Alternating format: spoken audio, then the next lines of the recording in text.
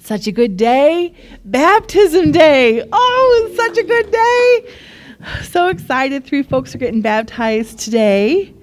Sean, Kadari, and Keith are getting baptized today. And kids, you may be dismissed at Children's Church. If you're visiting with us today and you have kids 5th grade or younger, they're welcome to join the train going up. If you want to see where they're going, you're welcome to go and see too. They'll rejoin us at the end of the service. We worship and respond to the word. Baptism Sunday, so good. And there's like a lot of really awesome things happening in the house. Twyla turned 40 and had like a blowout party last night. Twyla, it's fun celebrating her. And we have not gotten to see Malcolm. Like we haven't. Can we just show him off? He's sleeping, so we're gonna be real quiet about it. But okay, then we can be really excited about it. Look at that baby. Oh, you guys make cute kids. Oh, he's adorable. How old is he now? A month. So is he able to be held by others or still? Oh, you okay? We'll all sanitize our hands first. 2 brothers. Yeah, it's true. 2 brothers. He's already been exposed. What could we do? Yeah, so good. And I heard that yesterday some young folks in the church got engaged. Is that true? So congratulations to Eric and Alyssa. They're already in premarital counseling, so we kind of saw it coming. We kind of knew it was happening. Actually, there's a bridal shower scheduled for like 2 weeks, so we all kind of knew. But so congratulations. So good. Okay.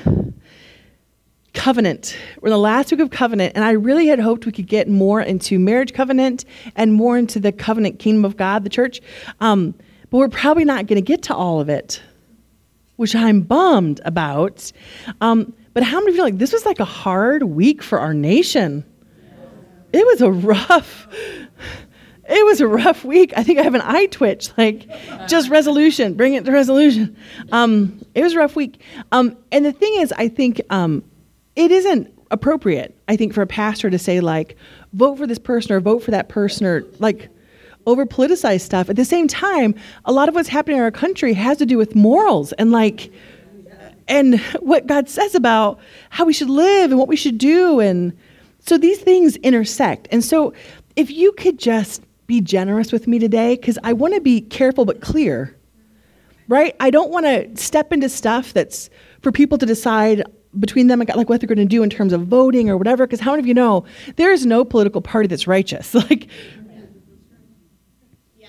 And if we're waiting for a politician to be our savior, like we have not read the Bible, like that's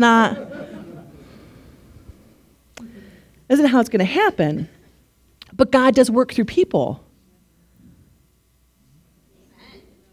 And we should be engaged. And we should be engaged not just in voting, but we should be praying.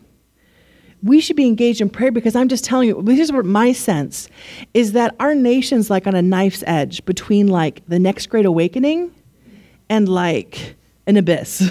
That's how I feel. That's how I feel. That's where I feel like we're at. And I feel like it's almost like, if you ever read that verse that talks about how the heart of the king is like rivers in the hand of God. He can move it this way. He can move it that way. And even pagan kings and people who don't know him, when God's people are praying and the Holy Spirit begins to blow through a nation, even people that don't know him, their hearts are moved and they can see truth. And on a dime, a nation can turn. Nineveh was a nasty place. It was one of the most evil places in the world. And in one day, through maybe the worst sermon ever preached, from the most unloving prophet that ever went to a people, the entire city got saved. It says every single person from oldest to youngest got saved that day. I mean, in an Old Testament sense. It was before Christ, right? But they turned their heart to God and repented of their sins. The most evil people on the planet that we know of at that time. In a day, the entire nation, come on. Because something happens when God's word goes out, when his glory shines, and we have understood who we are and we are praying, things change on a dime. And I'm just telling you, there is such a need So many in our nation, they have no root system. There's no principles they're living by. The values can change from 1 minute to the next minute. They're like tossed to and fro. The next outrage is their outrage they never cared about 2 minutes ago. You know what I'm saying? Like, it just, people are thrown this way and that way. And I'm just saying, the enemy is throwing people around like rag dolls right now. But as the church begins to pray and the Holy Spirit begins to blow and move, those same people will be caught up in that wind and get rooted. Come on. So my goal is not to endorse any political party or anything like that, but as we talk through Genesis and covenant and go back to he created man and woman and made a covenant, it really affects a lot of things that are happening in our culture, come back down to this creation of man and woman. And the division that the enemy wanted to bring from the very beginning between the man and the woman. And as believers, we can have no part in that. Because that's not the work of the kingdom. That's the work of the enemy. That's who brings division. Come on. Okay. So I'm going to be careful but clear. And I want to throw some pieces out there for you to dwell on and think about and pray through this week. So I'm not going to tie everything together in a bow. I want to throw some stuff out there that I feel like we should be contemplating and praying through as a church. And then at the end of today, here's what I'd like to see happen. I really believe that there are folks sitting in this place that need healing. And you can get healing in your body for sure, because we see that happen. But there are hurts and wounds. In a fallen world, people have experienced some terrible, terrible things that the Holy Spirit can come in and begin to heal and touch and transform and turn around. And I believe that God can do that today. I also I want to see at the end of this, lies of the enemy get exposed so that we understand what truth is and we don't get caught up in lies. Because how many of you know the enemy comes like an angel of light? He will try to seem virtuous. He will try to say things like, because if you want to be kind, you've got to believe this. You've got to believe that. He will use virtues to get you to come in this direction. Come on. So you've got to be wise, right? We've got to be wise. What does the word say? And I also believe there's probably guilt and shame in this room that God wants to lift.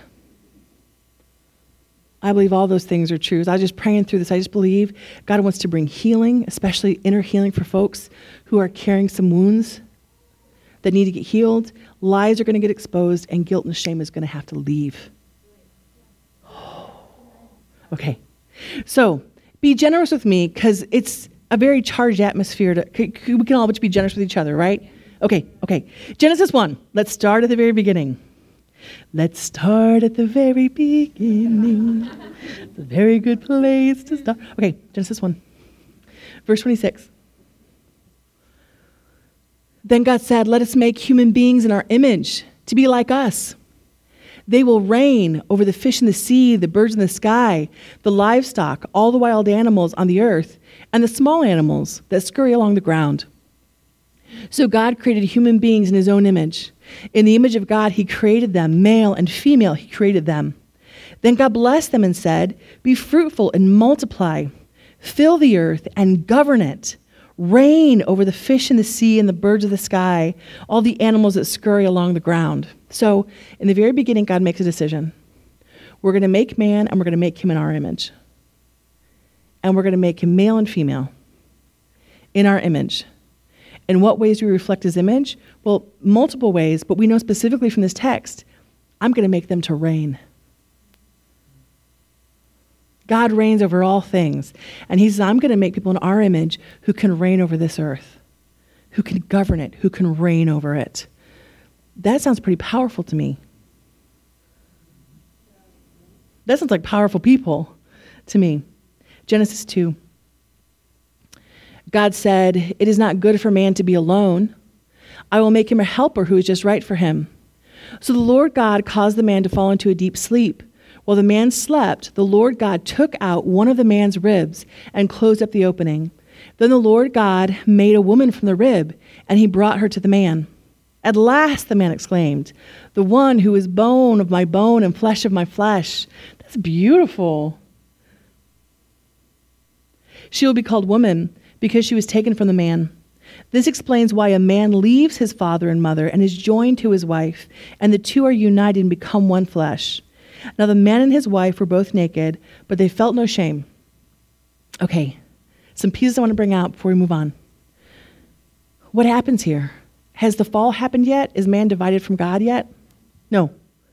And yet, he was alone. He felt lonely. So Adam has free relationship with God. It's not broken. And yet, he still needed a partner. Think about that. Even before the fall, we needed each other. We don't just need each other because there's the fall and we're super lonely and we got to huddle together and get through. Before the fall even happened, when Adam had unbroken relationship with God, God realized his need for companionship of someone who was like him. That speaks to a deep need that we have to love each other well.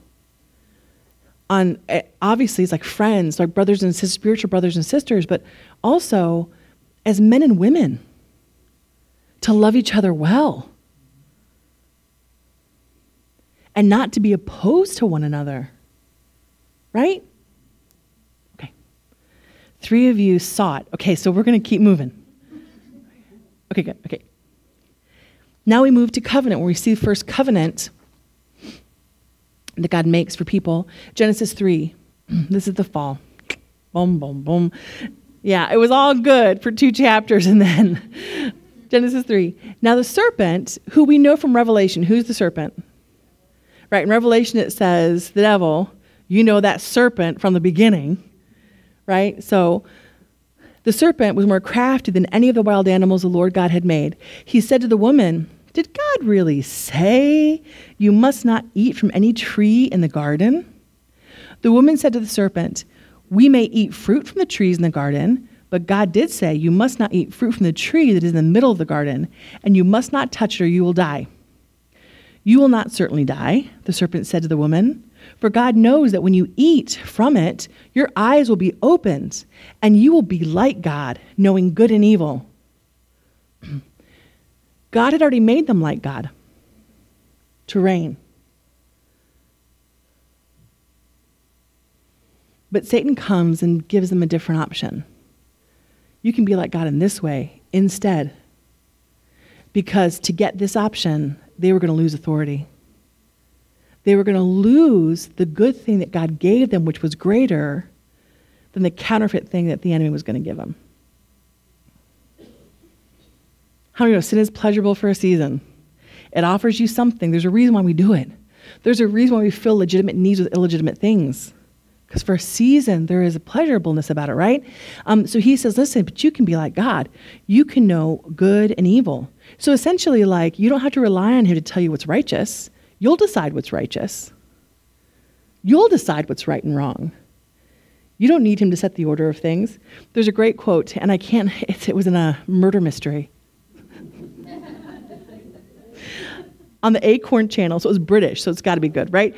Anyway. But it was an archbishop who was speaking, and he said the problem with morality is that it exists. The problem with morality is it exists, so you can deny it, you can run away from it, but it is. God is righteous. That means he's right. And as much as I want to say, no, this is good and this is evil, what's right is still right. And what's wrong is still wrong because his character has established it. It's not just some kind of whim. He said, oh, I'm going to make this planet and I'll just decide, maybe that's right. That's not what happened. What is righteous proceeds from his character. That's how we know what's right, because it's like him. He doesn't change. So the problem with morality is it exists. Whether you want to acknowledge it, whether you want to believe it, whether you want to live according to it, it still exists. And we feel a great need to be right. So when we act apart from what God says is righteous, what happens? We get miserable. We get antagonistic. And we have to find justifications because we want to be right. Even really evil people will give you justifications for what they did. Why? Because we feel the need to be right. We were made in the image of God. Even if you're a marred image bearer, you still feel the need to justify that what you are doing is the right thing. Come on, ever seen The Godfather? Mafias are important because they keep the neighborhood safe and they reduce crime. And right? There's reasons why they feel like we're doing a righteous thing. Right? I'm just saying. Even people who do evil, when you listen to their justifications, they're trying to convince you they're right. This is why I think the waters get muddied and why in our culture it's muddied, because things that are evil are being presented as light, being presented as love, being presented as kindness, when it's everything but. Okay, let's keep going. It can't stay this quiet because I might lose my nerve. You got to help me, okay? Thank you. Yes, thank you. Sometimes you just need a little bit of like, okay. 2 people are hanky waving still, so we're good. All right. Then the man and the wife, when the woman saw that the fruit of the tree was good for food and pleasing to the eye and also desirable for gaining wisdom, if it gives me wisdom, he said no good and evil, it's going to give me wisdom. Do you see, it just in her, that can't be a bad thing. God wouldn't want to withhold wisdom. Do you see how it turns in your mind so quickly once you begin to contemplate evil is good? Okay, it's good for gaining wisdom. She took some and she ate it. She also gave some to her husband who was with her, and he ate it. Then the eyes of both of them were opened, and they realized they were naked, so they sewed fig leaves together, which had to have been hilarious. I'm just going to leave that there because we don't have time. Then the man and his wife heard the sound of the Lord as he was walking in the garden in the cool of the day, and they hid from the Lord God among the trees of the garden. But the Lord called to the man and said, "Where are you?" The man answered and said, "I heard you in the garden, but I was afraid because I was naked, so I hid." And the Lord said, "Who told you you were naked? Have you eaten from the tree that I commanded you not to eat from?" He knows. There was no shame, there was no guilt in the garden until carnal knowledge. And now they're so consumed with guilt and shame, they're hiding, they're scurrying, they're doing work they weren't called to do, work they weren't equipped to do, sewing with no machine. That's hard. And he said, "Who told you you were naked? Have you eaten from the tree that I commanded you not to eat from?" The man said, "The woman you put here with me, she gave me some of the fruit from the tree, and I ate it." Man up. Come on. It's so disappointing, Adam. Then the Lord God said to the woman, "What is this you have done?" And the woman said, "It wasn't me. The servant deceived me, and I ate it. But he deceived me, and I..." Immediately, she did it. He did it. They did it. Zero responsibility, right?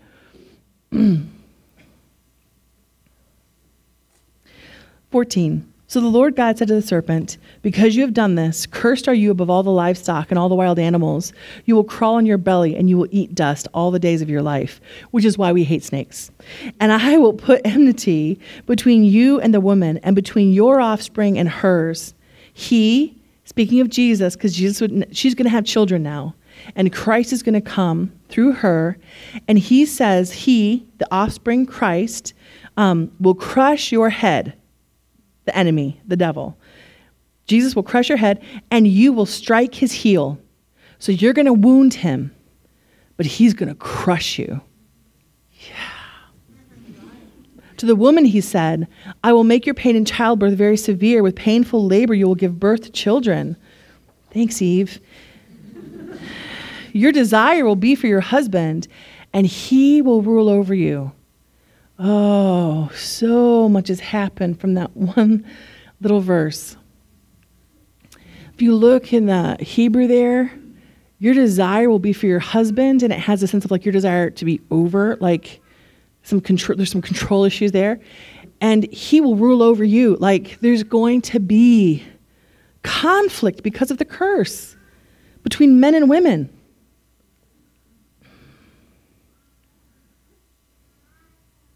That's not how God wants it. And it's not how he made it. Okay. To Adam he said, because you listened to your wife and ate fruit from the tree, which I commanded you, you should not eat from. Cursed is the ground because of you. Through painful toil you will eat food from it all the days of your life. It will produce thorns and thistles for you, and you will eat the plants of the field. By the sweat of your brow you will eat your food until you return to the ground, since from it you were taken, from dust you were made, and to dust you will return. So there's the sense of, apart from Christ, life is hard, the work is hard, you were just born from dust, and you work, and you return to it. There's a sense of futility about it. They're going to have to work for things that weren't even work before. God had planted the garden. He had done the work.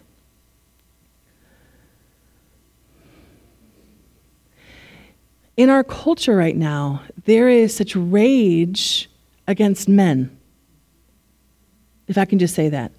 And there is also a real sense of destruction toward women. There are different things happening, but they're both very destructive. And there's this rage against men, and people will use words like patriarchy, but when they use the word patriarchy now in our current culture, they're describing something that didn't exist. Like, what are you talking about? Are there ways that women have been held down and ways they've been, sure. I'm not, and does that still happen at times? Sure. My husband traveled with me last week out of state to something for my conference I was at, and he got to see firsthand. He's like, wow. Some of these guys treat you weird. And I was like, yeah, just whatevs. I'm not going to get all bent out of shape about it. So that happens, right? I mean, that happens. But how many of you know there's also this rage and anger towards men? It's like tearing each other apart. As believers, we should have no part in any of that. Right? We should want each other to be powerful people in the Lord. Walking out the call we have for each other. So I just want to say this one thing on just this kind of view of men, just for a second, as you look at the curse. Like, men all through history, until very, very recent history, lived very hard lives, like really hard lives. Most of them would have fought a few wars or skirmishes just to hold on to their land. Thank God, right? You wanted sons because someone had to protect what you had. And until really the Industrial Revolution, I mean, work broke your back and then you died. Men got to do all the work. We didn't want, man. Only the men got to fight in feudal wars. That's so mean. Man, hand-to-hand combat just to keep your farm. I'd be knocking out sons every year. Like, life was hard on people, men and women. Society organized itself in a way because people were just surviving. So this anger, like, for millennia, we've been held down. Oh my goodness. Men and women were doing whatever they had to do to survive. You think women were relegated to the home? 90% of the population in most countries was agrarian. Everybody worked. Everybody was working. The women weren't sitting at home and doing needlepoint in 1500s. Are you kidding me? Just to feed what little livestock you had, you would have spent half your day carting water. Everybody was working. It was hard. The ground didn't cooperate with it. It was hard. We should just have a little bit of perspective, right? A little bit of... Because when you get indoctrinated for millennia, you've been held down. I start getting angry about things that never happened to me. And maybe historically didn't happen at all. I received that. The millennial hanky wave. I receive it. Come on. And it's like people are fueled with anger when you talk to them. You're like, what's happened to you? And they're like, they don't have a personal story sometimes. They're like living off of the anger of other people's stories that may or may not even be legit. That does not look like the Holy Spirit. Now, are there injustices? Sure. Yeah. I'm telling you, it's been a few years ago, there was a couple who was coming for a while, and he worked at a university, had a good job at a university. And we were talking to him, and we had him over for dinner, and we're having a really pleasant conversation, and all of a sudden it turned to race.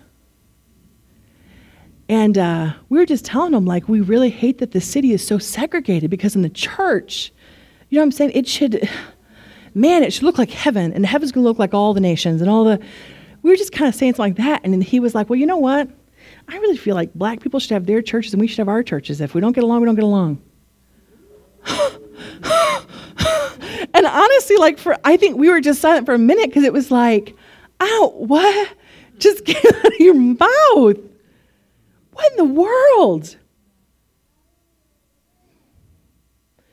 So if that happens to be your professor and you're black, it might go not awesome for you. Right? I'm not saying there aren't injustices, but here's what you do. People aren't groups. People are people. So when you are in a place where something unjust happens, what does the Bible say to do? That you should fight for what's just in that situation. But I'm not going to look at every professor I ever see and say, professors are racist. That dude was. But not every professor is. Do you see what I'm saying? And why do we see people as individuals and not as groups? Because of what we just read. God made man in his image. Every individual has a soul. And every individual has gifts God has given them. And they stand or they fall on their individual merit.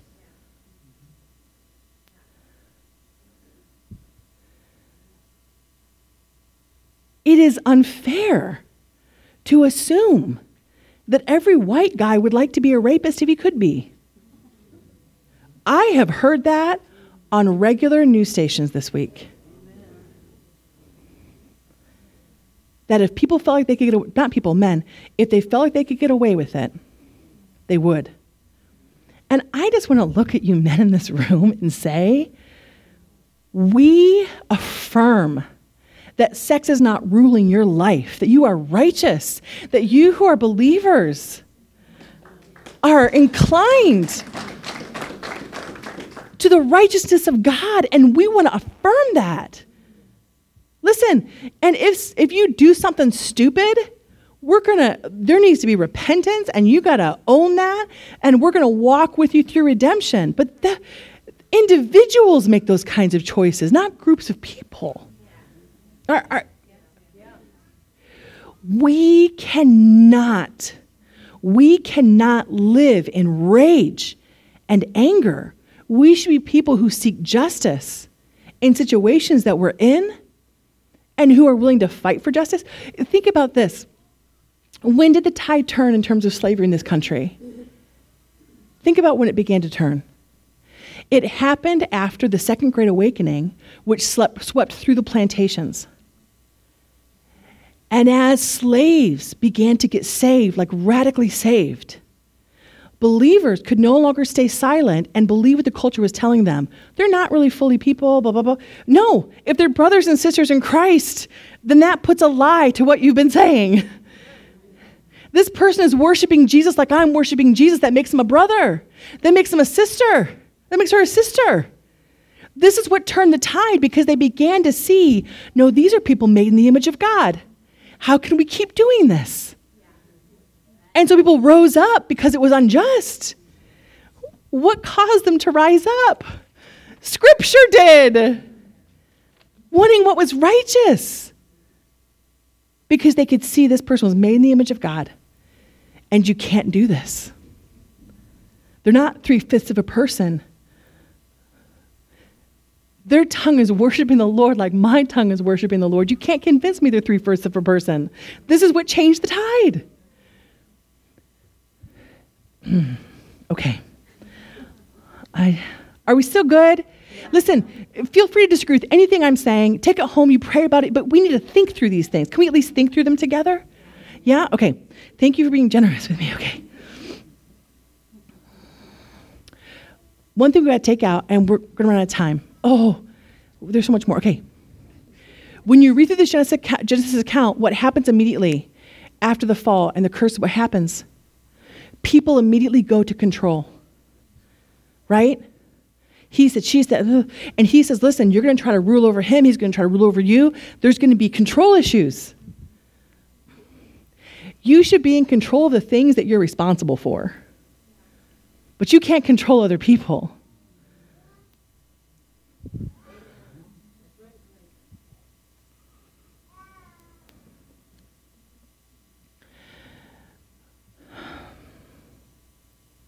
Keep that in mind. We're going to move to Galatians 3. So that's the curse. That's the curse this fallen world is living under. But here's the cool thing. Because of Christ, we are free from the curse. As a believer, we're no longer under the curse.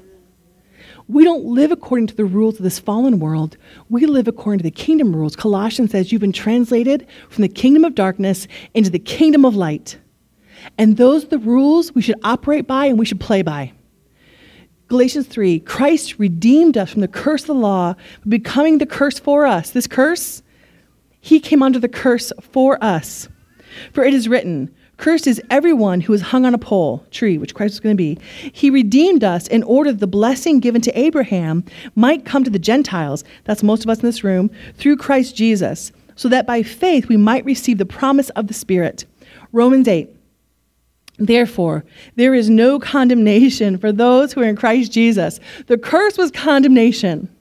There is therefore now no condemnation for those who are in Christ Jesus, because through Christ Jesus, the law of the Spirit who gives life has set you free from the law of sin and death. For what the law was powerless to do because it was weakened by the flesh, God did by sending his own Son in the likeness of sinful flesh to be a sin offering. And so he condemned sin in the flesh in order that the righteous requirement of the law might be fully met in us. The requirement that fulfills the curse has already been met in us through Christ. Come on, so good. We do not live now according to the flesh, but according to the Spirit. I don't have to run around controlling everything so I feel safe. Well, I better make sure I'm going to tell them this so that they believe this so that they do this. Then I'm going to arrange this person this way and arrange that person this way. And got to control everything because I'm too afraid to not control everything because I won't know what's going to happen next. We don't have to live like that. Guess what? I don't have to order my steps and order your steps to have a desired outcome because God has ordered my steps. And I can trust him. People can do terrible things too. And you know what? They can't stop God. If God has ordered your steps to go in a certain place, that's where you're going to go, no matter what they bring about against you. And so I don't have to control you. I got to control me, but I don't have to control you. And so all this control that comes about from the curse, guess what? We can release that because control is all about fear. I fear things happening I'm not in control of. So I've got to control all the pieces around me. Listen, you can't control a thing. If you don't already know that, I'm just going to tell you, it's not possible to control other people's decisions. But you can control keeping your heart positioned toward God and saying, Jesus, I'm submitted to you. Your ways and your path, I'm submitted to you. And I'm going to do the righteous thing, even if people are doing evil things, and those evil things seem very powerful. You can protect the righteous. He can defend your name. Come on. Come on. So we no longer live under this curse where we're pitted against each other and we don't live like that. We are free from the curse. We are free from the law of sin and of death. Here's the deal. In the kind of charged atmosphere that we're living in this country right now, it is very easy to move from pursuing righteousness to pursuing being right. And when we do that, we get ugly. And it's about control. Because what happens around us feels out of control. How can all these people be saying these things and doing these things? And we start to get into the fray and use all the tools of the fallen world too. Listen, the current things happening in our culture, the things we saw happen this past week, our senators, which, dear Lord, right? That can seem out of control. How many of you know leaders can be like rivers in the hand of the Father? He can guide them where he wants to go. So we can decide to use kingdom tools and begin to pray. We're going to speak truth, but in love. We're not going to forget that every single person involved, the people you like and the people you don't like, we're all made in the image of God and can all be redeemed. Amen. We're not going to forget that when we post about it. We're not going to forget that when we talk about it. Because we have kingdom things in mind. We don't have political parties in mind. We don't have like political saviors in mind. We have kingdom things in mind. And it's not about being right. It's about being righteous. I want to be doing what God is doing. I'm going to leave you with this picture from Joshua 5. Joshua 5. They're coming to their first big battle. They've defeated the city of Ai, but Jericho's the first battle. So the people of Israel, God is giving them the promised land. They've crossed over into the promised land now, and they've begun to eat off the fruit of the promised land, which means the manna has stopped. So they had manna for 40 years in the wilderness. God was supernaturally providing for them. The supernatural provision stopped when they came to the promised land. Woo! Woo! Come on. Sometimes you begin to walk where God called you to walk, and he was giving you all kinds of words and all kinds of confirmation. You're like, yes, this is what I should do. And you take your first 2 steps into it, and you're like, whoa, all the supernatural stuff seemed to have stopped. What are you going to do? And you have to decide, like, God, I've heard your voice. I'm going to be obedient to it. You owe me nothing. I'm just going to do what is right. The righteous thing. Come on. So they come into the promised land. The supernatural signs begin to stop because he's made provision now. He's made provision through the earth. They don't even need the supernatural thing happening now. He's going to do other supernatural things. So they come to Jericho, and this is their first big battle, right? They're working up to it. Joshua chapter 5 says, when Joshua was by Jericho, he lifted up his eyes and he looked. And behold, a man was standing before him with his drawn sword in hand. And Joshua went to him and said to him, are you for us, or are you for our adversaries? And the man said, no, but I am the commander of the army of the Lord. Woo-hoo-hoo. Now I have come. And Joshua fell on his face to the earth and worshipped and said, what does my Lord say to his servant? And the commander of the Lord's army said to Joshua, take off your sandals from your feet, for the place where you are standing is holy. And Joshua did so. Listen, what did Joshua say? Hey, the Lord's army. He looks up and God gives him spiritual eyes to see the Lord's army is coming to fight for them. Those walls didn't just fall by themselves. The Lord's army got on top of them and come on. The Lord's army had come to fight, and God gave Joshua spiritual eyes so he could see the Lord was in the fight with him. But listen what Joshua says. He's like, this army, are you for us or are you against us? And what does the commander of the Lord's army say? No. I've come to fight for the Lord. Come on. God is doing what's righteous. And as long as I'm doing what's righteous, the Lord's army is fighting with me. When I start to tip over and use fallen world tools and do fallen world things, they're not. Because they're not for a political party. They're not like, we're on this team. They're on his team. They're doing what's righteous.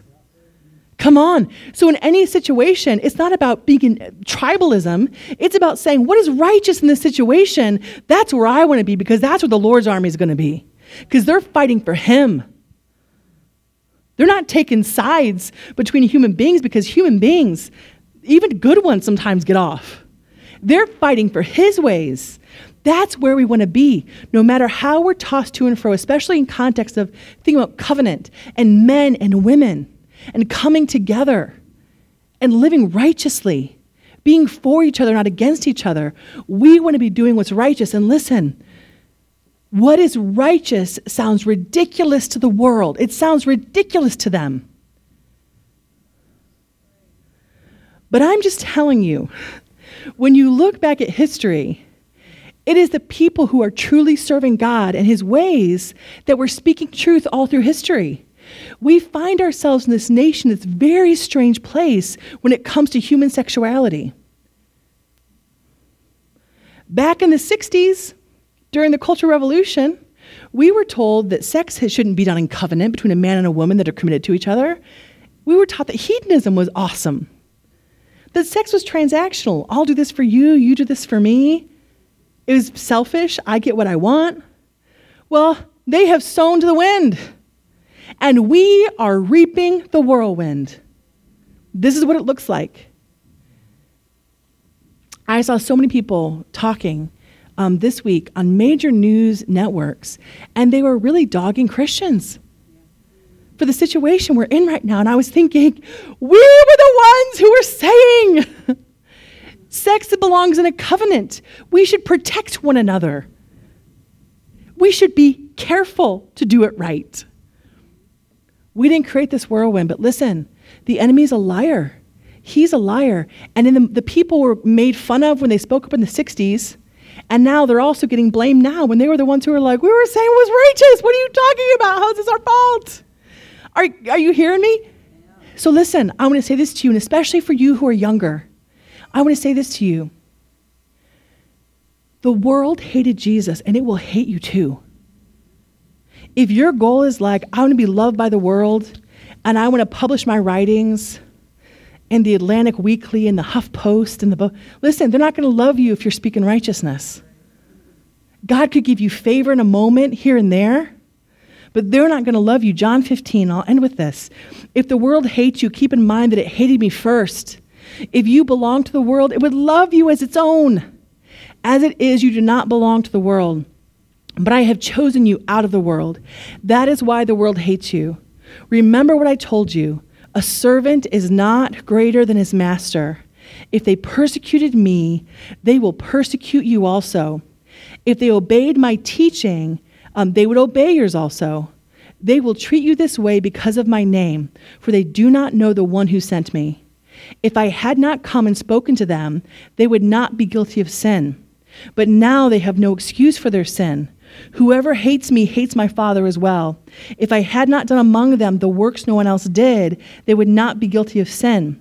As it is, they have seen, and yet they have hated both me and my Father. Listen, the more we reflect his glory, there are people who will come to know him, but there are others who are set against him, at least for now, and they will hate you. If you have a deep desire to be liked, to be right, you're going to have to die to it to follow him. You're going to have to.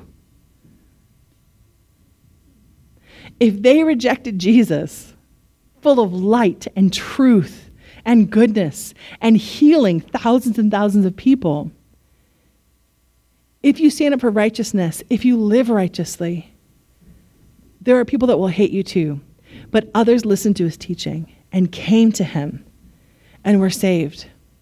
Listen, there are people who don't know they need you, but they need you to stand up, and they need you to pray, and they need you to be righteous, and they need you to keep speaking the truth, because when life falls apart, they're going to remember what you said, and that's how they're going to find their way back.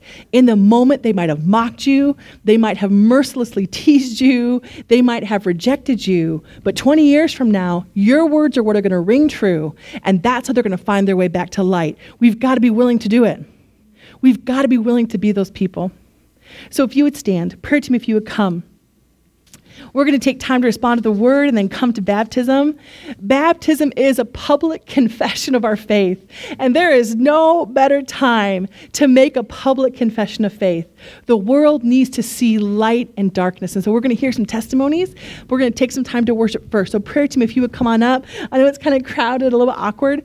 There's folks who can pray with you. They'll be here, and also in that alcove. We're going to take a little bit of time to worship and respond to the word. I want to encourage you. Jesus is at work right now. And I knew coming into today that there were people, because of decisions maybe you've made or situations that you were in that you had no control over. There are hurts and there are wounds.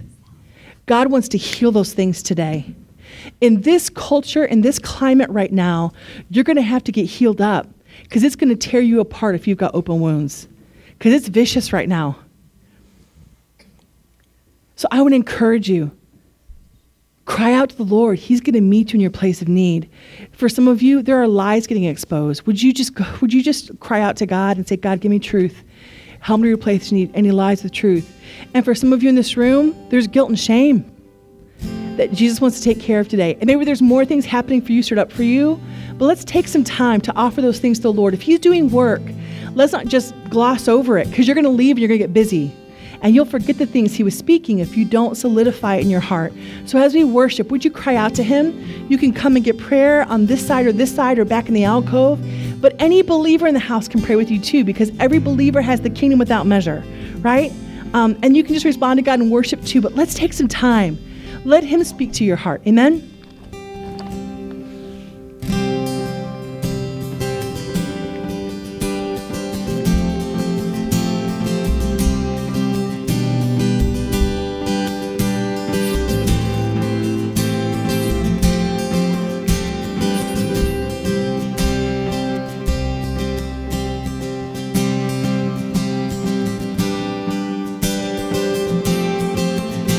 Just raise your hands. He's good, amen. He's good. We're going to rejoice in his presence right now.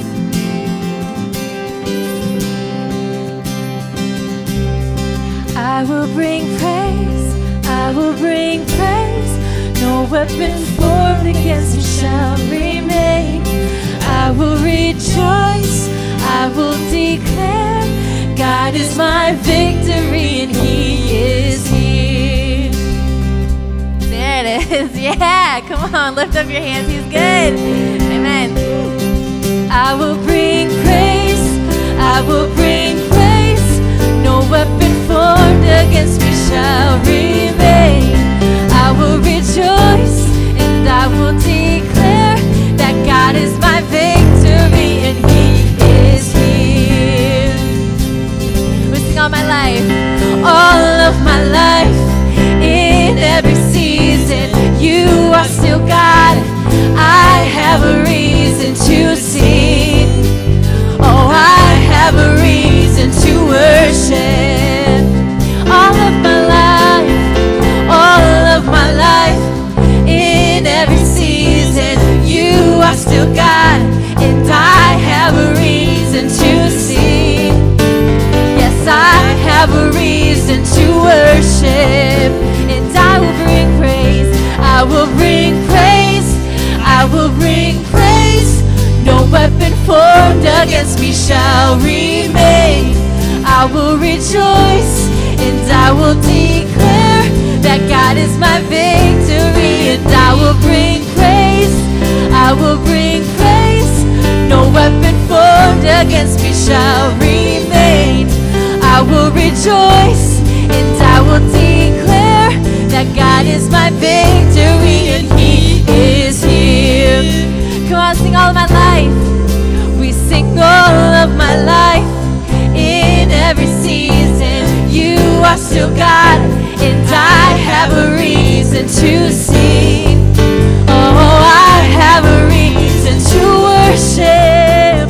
All of my life, we sing all of my life. In every season, you are still God, and I have a reason to sing. Yes, I have a reason to worship. Sing, I will bring praise, I will bring praise. No weapon formed against me shall remain. I will rejoice and I will declare God is my victory and he is here.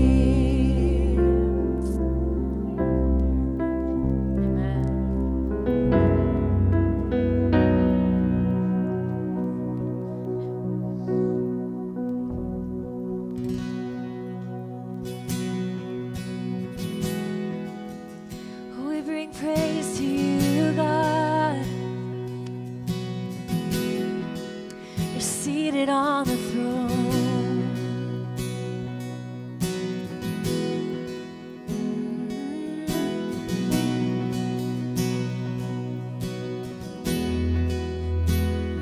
There is a truth older than the ages. There is a promise of things yet to come. There is one born for our salvation, Jesus. There is a light that overwhelms the darkness. There is a kingdom that forever reigns. Oh, there is freedom from the chains that bind us. Oh, Jesus, Jesus, who walks on the waters, who speaks to the sea, who stands in the fire beside me, who roars like a lion, who bled as the lamb, who carries my healing in his hands. Oh, Jesus.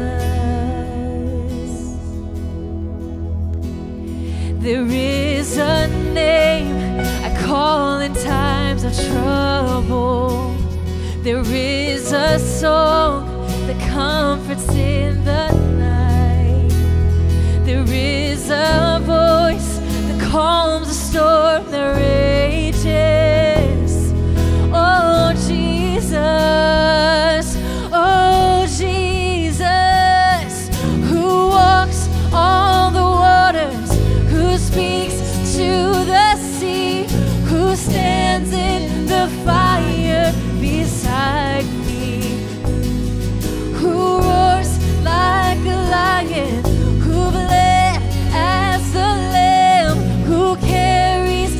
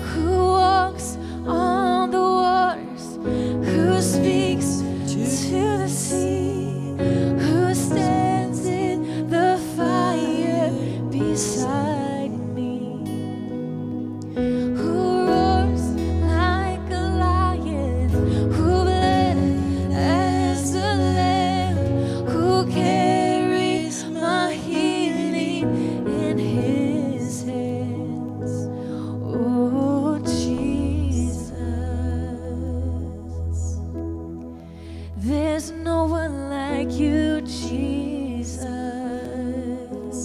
Oh, there's no one like you, Jesus.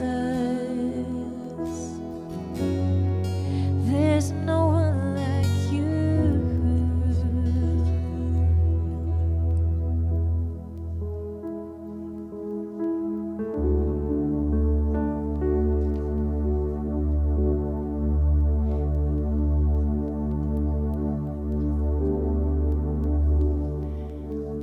If you're going to be baptized today, if you go ahead and get ready, if there's anything you need to get ready, if you need a towel, and if you come on up and sit here in front as we sing this song together before we have our baptisms, we'll prepare our hearts. You can come on up. If there's anything you need to get ready, you can use the bathroom upstairs or downstairs, and then if you're ready now, you can come on up.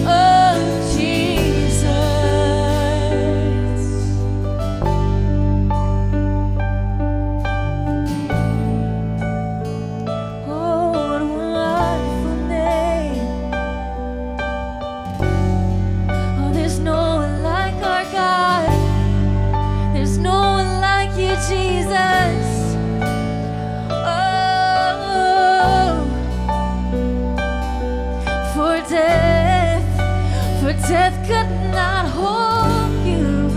The veil tore before you. You silenced the boast of sin and grave. The heavens are roaring the praise of your glory. For you are raised to life again. You have no rival. You have no equal.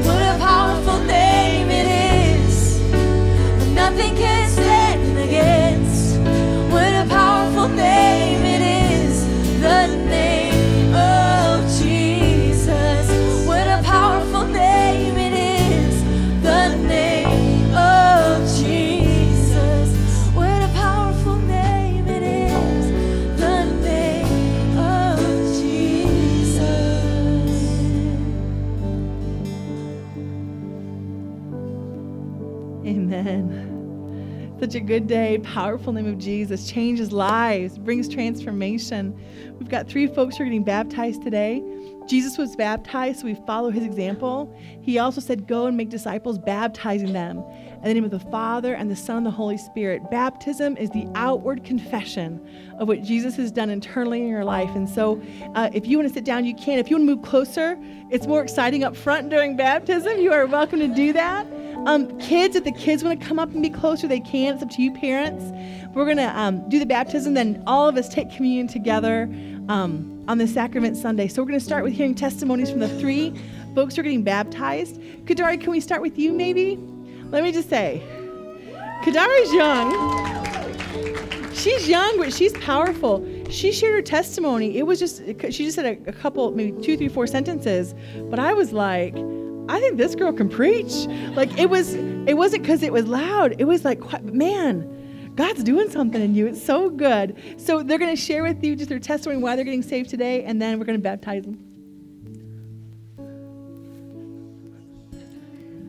All my life I've been a Christian, so being up here is just really awesome. It's always been black and white for me, and now I've just always been a listener, and now I just want to be a doer, just following God's footsteps and do what he tells me to do.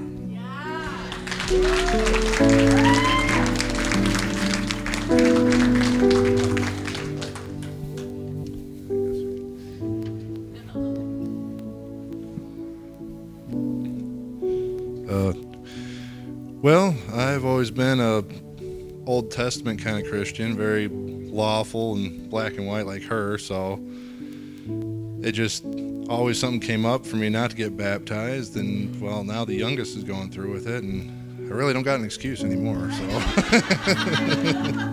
thank you. Okay. I was an atheist for 50 years. And after I had the stroke while I was laying in the hospital bed, I thought back over my life and I realized I hadn't accomplished anything worthwhile except raising my son, Timmy. And then I thought about how unusual it was that I would meet his mother. Because in my high school year, my senior year, I was a tech doing repair work on home stereo equipment, down signal tracing down to the component level. And I got a scholarship. I won a scholarship, competitive scholarship, and it gave me 4 free years of tuition to any college I wanted to go to. And a couple times I switched over to engineering, and I was going to get a degree in electrical engineering, and this was just prior to the PC revolution. And if that had happened, I'd be living in California. But something I strayed off the path and kept straying, and eventually I got to the point where I couldn't get a job except as a security guard. So that's what I did, and that's where I met Tim's mom, was when I was working in that field. And so it was, the hand of God that pushed me this way and led me that way, that led me to Tim, where he wanted me to be.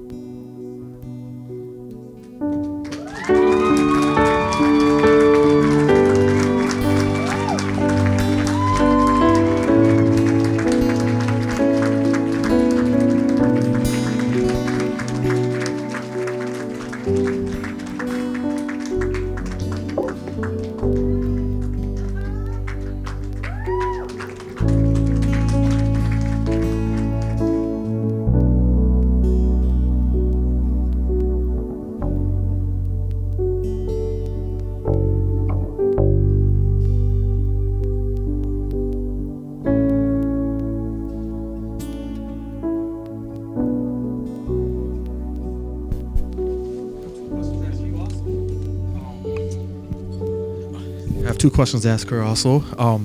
Have you accepted Jesus as the Lord and Savior of your life? Yes. Okay. And do you desire to follow him and be obedient to all that he calls you to do? Yes. Okay. All right. So based on your profession of faith in Jesus Christ and your desire to follow him with your heart, and I baptize you. I know. Kadari Candace Maley Shoemaker. All right. If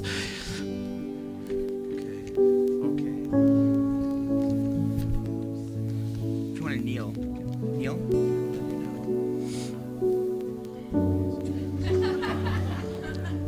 Plug your nose, plug your nose, plug your nose.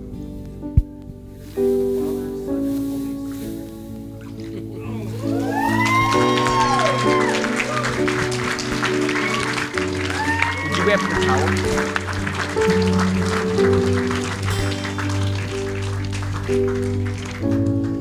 All right.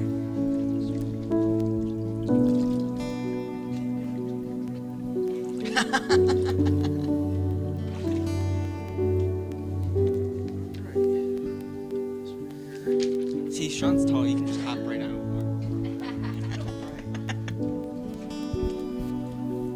Hey. All right. Guess it is on. All right. All right. I have two questions for you. First question: Have you accepted Jesus as the Lord and Savior of your life? Yes, sir. Okay. Do you desire to follow him and be obedient to all that he calls you to do? Most definitely. All right, cool. All right.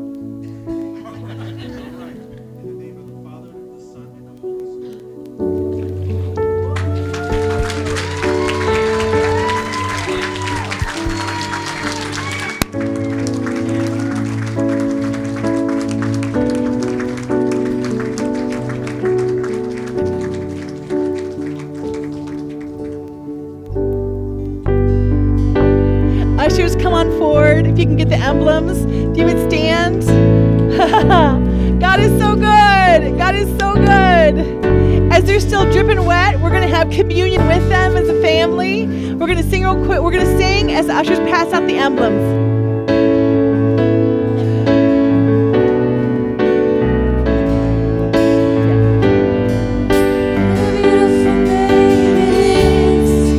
What a beautiful name it is, the name of Jesus Christ, my King.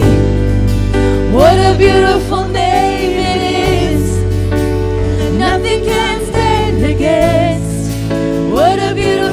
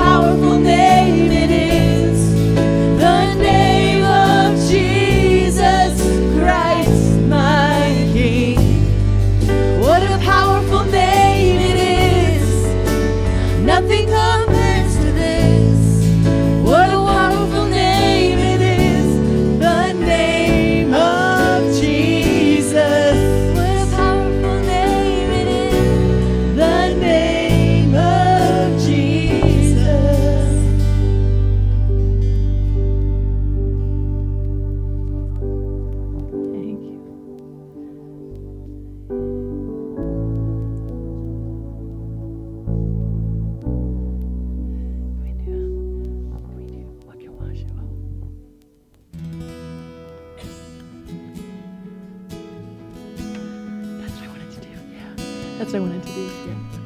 Yeah.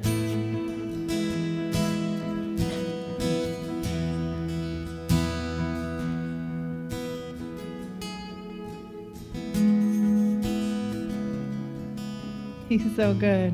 He's so good.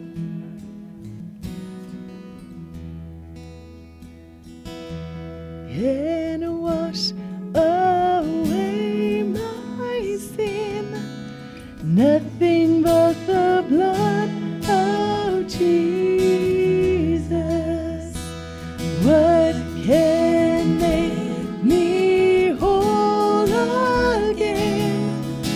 Nothing but the blood of Jesus.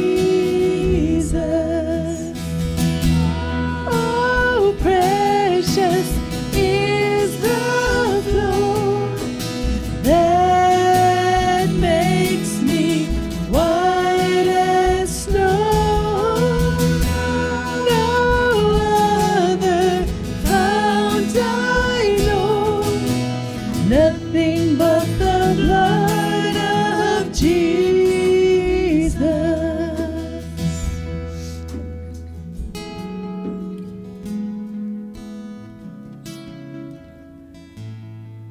Thank you, Lord. Jesus told us to celebrate this supper, to celebrate it. On a day like today with baptisms, it's easy to see why it's a celebration, because he transforms lives. Amen. He's so good. He's so good. When Jesus knew he was about to be betrayed, and he knew he was about to die, which is what he'd come to do.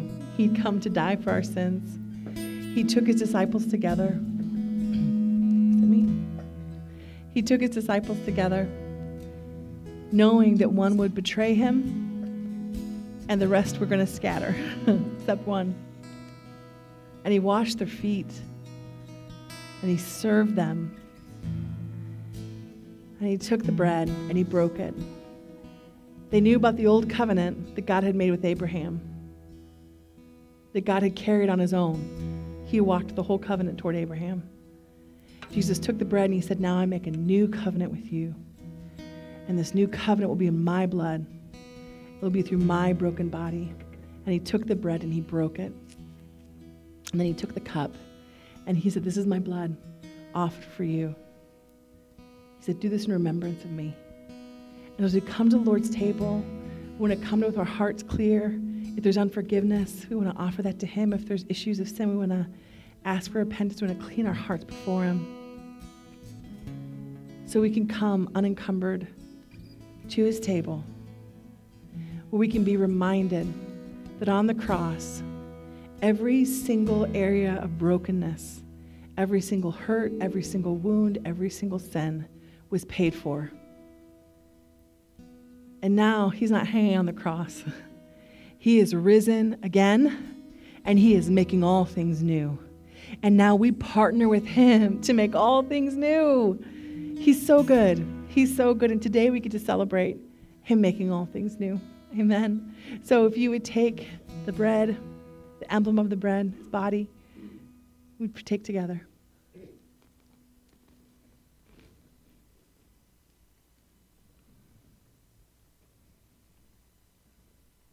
And now the emblem was blood that was spilled for us.